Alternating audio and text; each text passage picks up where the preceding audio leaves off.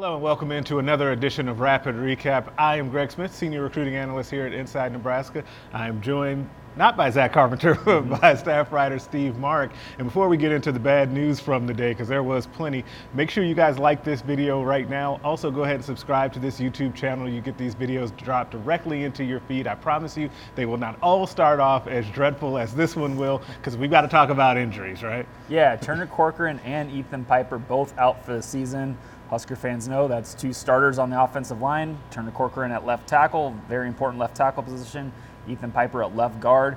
So that's just another season-ending injury to key players on the offensive side of the ball. Just brutal stuff for the coaching staff. Now Marcus Satterfield is down his starting left tackle, his starting left guard. Today Matt Rhule said that Teddy Prohaska is going to be taken over at left tackle, which kind of makes sense. Since he's been back healthy, he's been sort of just working his way through as a backup, and now he's going to get his chance to start at left tackle, the position that he started at a couple seasons ago as well. At left guard, instead of Ethan Piper, you're going to have Justin Evans-Jenkins, who came in and played the whole second half basically after Ethan got hurt against Northwestern last weekend.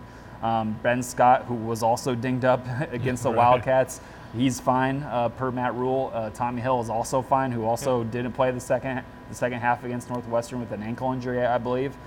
So just all around brutal injury luck with Matt Rhule. Now the focus shifts to Purdue and how you're just gonna cobble together an offense to move and gain yards and score points. This is just tough stuff right now. It really is, and as much as I'm going to say that, like, it's so hard, and I feel like we've been saying this for a couple of weeks now. It is so hard to judge what the offense is or isn't and what they're doing, because lost in all of that you just said and all of the season-ending injuries, Marcus Washington, Isaiah Garcia-Castaneda, and I forgot one. Nori Nueli. Nori Nueli is also out. I knew there was one more. There's so many. So starting right guard is going to be out for multiple weeks per Matt Rhule. So. Henry Letofsky will be the starter in for him at right guard, who we have seen as well, right? And that's the one silver lining about some of this, at least on the offensive line, is that we've seen all of those guys play this year. Mixed bag as far as results. It feels like a lot of guys, though, that had promise that you're now hoping can really take the reins. And I think that's one thing that Matt Rhule talked about, was that you want to be able to see these guys step up. Like they just have to. He said the reason why we practice the way we do with dual practices and get so many guys reps, we rotate guys in, is so because we know that it's football and guys will go down and they'll have to come in. Now, you don't think it's going to be this. Like, this is an extraordinary amount of injuries.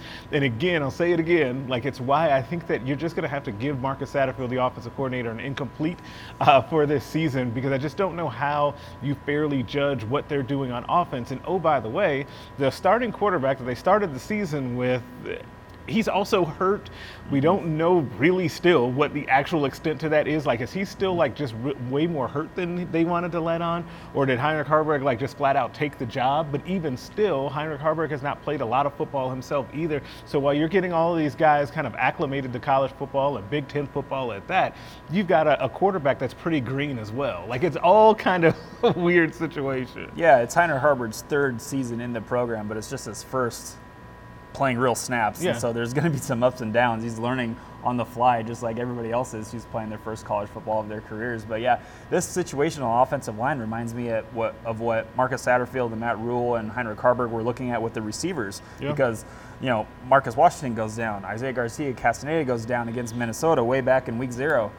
Now you have all these freshmen playing. Billy Kemp, Did I forget Billy Kemp? There's another one. There was another injury. There's so many injuries right now for Nebraska. It is unreal. Billy Kemp out for multiple weeks, just like Nuridin Nueli is going to be out for multiple weeks per Rhule. So not season ending, but again, they're just going to need to stay off their feet for the next couple games at least, I think Matt Rhule said. And we did see, so you were saying though too, is that, at the wide receiver position, and man, I feel like I'm always saying this. Going back to the summer, we were asking Matt Rhule and Marcus Satterfield and Garrett McGuire when we talked to him about how ready those freshman wide receivers were going to be. And that was out of excitement. People wanted to really see those guys because they brought in 6 of them in the freshman class, and you were like, man, we want to see these guys. You hear that they're fast, you want to see it. Well, fast forward till now, you're going to have to see it, right? Like they have to be out there out of necessity. We saw Malachi Coleman score his first touchdown of his career on a really nice play with that belly G option. There we go. I knew I'd get it wrong. Sorry, Tio. But they made that nice play.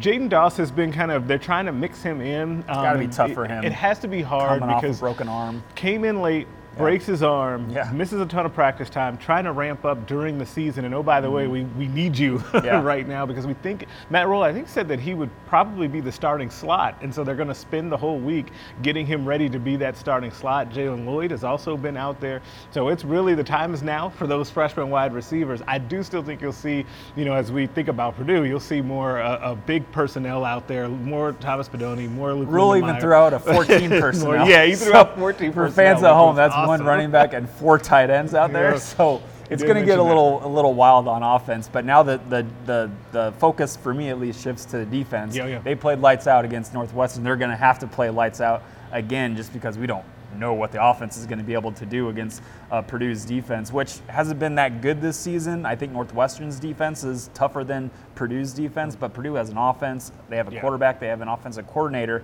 who are capable. They haven't consistently done it of scoring points and gaining yards. So with Hudson Card, he's more of an athlete than I think a lot of people give him credit for.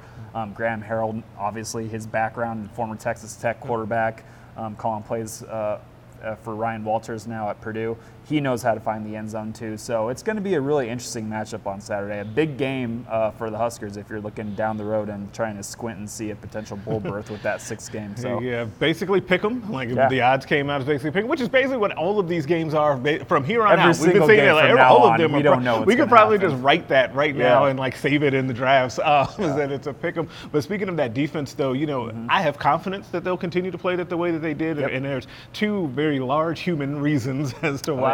2 guys on the defensive line, Nash Hutmacher, Ty Robinson, also both got shout-outs from Matt Rhule today.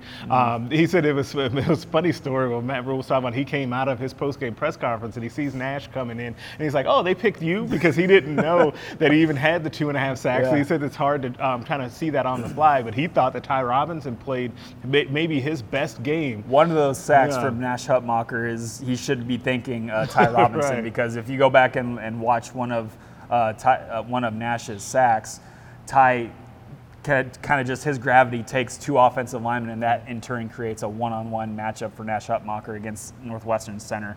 Nash won that rep easily, got the sack. So, I think it was pretty cool of Rhule to say the Northwestern game was Ty Robinson's kind of day that might move him up a round or 2 in the NFL draft. That's something to keep an eye on too, because I think Ty Robinson hasn't been flashy. The stats haven't been there, but he's an interior lineman and he's doing a lot of the dirty work that doesn't always get noticed. That's why it's so unique what Nash is doing. That's why it's so unique that he's been flashing, because you usually just don't have that. Ty's doing the dirty work, and obviously people are noticing that on film. And I do think that, this is not breaking any news because I think that Matt Rhule kind of snuck this in before. I think that Ty's off to the NFL after this year, and I think it's games like that on Saturday that will help to propel him in that direction. And I think Nebraska's defense will just continue to play as well as they've had. We talked about kind of getting fast-forwarded with those wide receivers, and your time is now. We talked about Matt Rhule saying that this is a defensive program and they're going to have to lead the way. Well, welcome to that 100%, as your comrades on the offensive side are basically the walking wounded, so now you have to go out there and dominate each week. Puts a lot of pressure on them, but I think that they are up for the challenge, especially when you think about some of the offenses they will go against the rest of the way, even though Purdue is one of, I guess, the better ones that you're going to face down the stretch. Tony White, the mentality that he's instilling with his defense, just like not worrying about what the offense is doing, not worry about what the scoreboard says, just go out there and play your brand of football, and that's fast, physical, violent, all that good stuff. So RDV, baby. Absolutely. So it's the defense is going to be leaned on heavily, as they should, for the remainder of this season. And I'm with you. I really like how they're playing, and when you look at the offenses that they're going to be going up against, it looks pretty good if you're a Nebraska fan. So. Yeah, tough day with the injury news, but we will have full coverage of that and more on InsideNebraska.com. Make sure you pop over there. Again, make sure you like this video. Tell a friend as well. Go ahead and subscribe to this YouTube channel so you can get those videos dropped directly into your feed, and we'll catch you guys later.